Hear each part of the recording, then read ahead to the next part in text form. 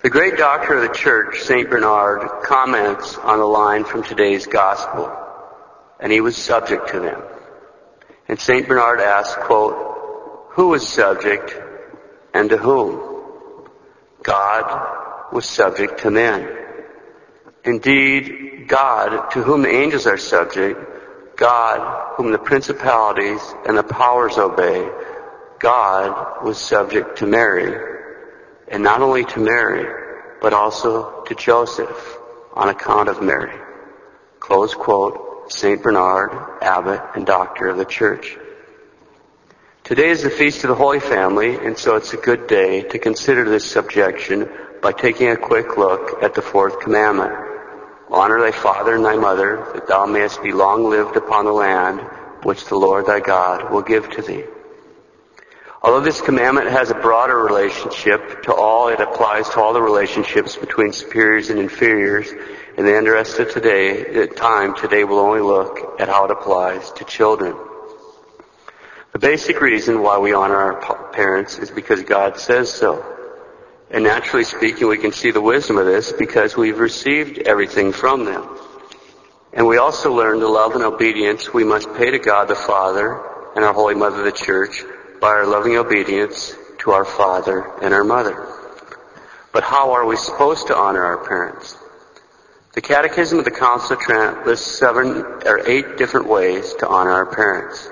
1, by our sincere and dutiful love. 2, by praying for them. 3, by obeying their legitimate commands. 4, by imitating their good example. 5, by not only asking for, but also following their advice.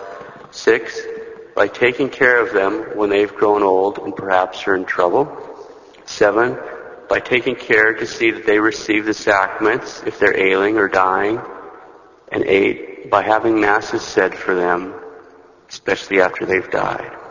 Okay, so we honor our parents by sincere and dutiful love, by praying for them, by obeying them, by imitating their good example, asking for and following their advice, caring for them in times of trouble, ensuring they receive the sacraments, and having masses said for them.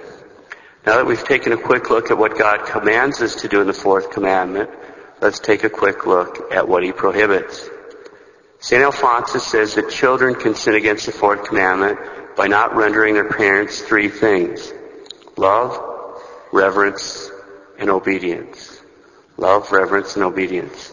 St. Alphonsus says that children commit a mortal sin against the love they owe to their parents. 1, if they hate or detest their parents or hope that grave harm might fall upon them. 2, if without just cause they cause their parents grave trouble or heartache, or treat their parents heartlessly. Or 3, if their parents are in grave spiritual, physical need, they don't bother to come to their aid, especially if they don't bother to get a priest to assist them at death. St. Alphonsus states that children commit a mortal sin against the reverence they owe to their parents. 1, if they unjustly hit their parents or show themselves willing to hit their parents. If they mock their parents by means of insulting gestures. If using curse words and serious insults, they shout at or insult seriously or ridicule their parents right to their face. St. Alphonsus says it's not a mortal sin if it's mild insults or it isn't done to their face, but sort of in a muttering way privately. So again, the mortal sins against reverence due to parents are unjustly hitting them, mocking them with insulting gestures, cursing at or seriously insulting them right to their face. St. Alphonsus says children commit a mortal sin against the obedience they owe their parents if they don't obey the serious and just commands of their parents in a grave matter. For example, if they snuck out of the house at night when it was forbidden, or if they continued to hang out with a dangerous companion after their parents forbid them to do so. In order to be a grave sin here, it has to involve intentional disobedience in a grave manner that's been justly forbidden by dad or mom.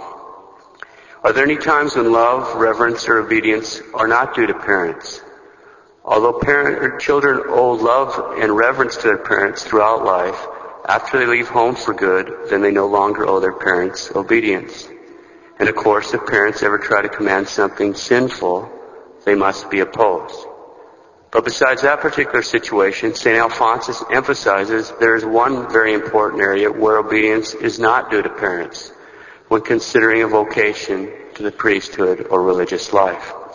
Quote, with regard to the choice of a state of life, a child should obey God by embracing the state to which God calls him. Close quote. St. Alphonsus also notes that parents would commit a mortal sin if they tried to stop one of their children from following a vocation to the priesthood or the religious life. St. Thomas says that in this matter, children are not obliged to obey their parents.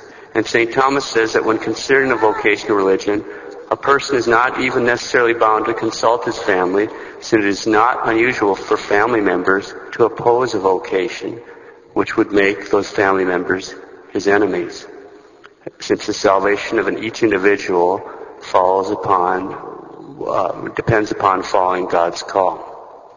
Now, given that children owe their parents obedience, parents have to train their children to obey, and so they have to exercise their authority in a proper fashion. And that's a salvation issue for both the children and the parents. The Catechism of the Council of Trent cautions parents from falling into either of two extremes. On the one hand, parents should be careful from not being overly strict or harsh in punishment, and they shouldn't nag their children so that they don't break the spirit of the child. On the other hand, parents should be careful not to be slack or indulgent and spoil their children. The ideal is to produce virtuous young men and women by reasonable and strict discipline, not to produce young rebels waiting to escape home and go raise Cain. Now, besides not going to extremes in enforcement or non-enforcement of rules, there's another very common fault that parents need to avoid. If you want your children to have any real respect for your authority, or any real respect for God's authority, or any real respect for the church's authority, you have to present a united front to the children. Unless one parent is actually proposing something sinful, with that one and only exception, whatever differences of opinion parents have, these absolutely must be kept behind closed doors, so that the children will never ever suspect that you're not both of one mind. Otherwise, given the fallen state of man, you're instantly tempting your children to play each one of you one against the other and appeal from one decision to the other. Now, besides the whining and bickering that this will result in, you'll train your children by doing this to become crafty and cunning. And that's a huge danger to their salvation. Besides that, you won't train them to be actually obedient, which is a virtue they desperately need to be saved. This means especially husbands should back up their wives. If they've been at home battling the kid all day long, do not let the kid off the hook and let him destroy the wife's authority. She was your wife first before he was your kid. So you take care of her needs first. You back her up first. But that cuts both ways. Wives had better back up the husbands and definitely not undercut his authority. And if you have differences of opinion, settle them behind closed doors so that there's a united front for the children. Let's close. And he was subject to them. You young people, if God could be subject to men, if God, the creator of heaven and earth, God, whom all the angels and saints obey, could be subject to Mary and Joseph, then by his grace, you can imitate him and be subject to your parents. And that will really help your family become a holy family.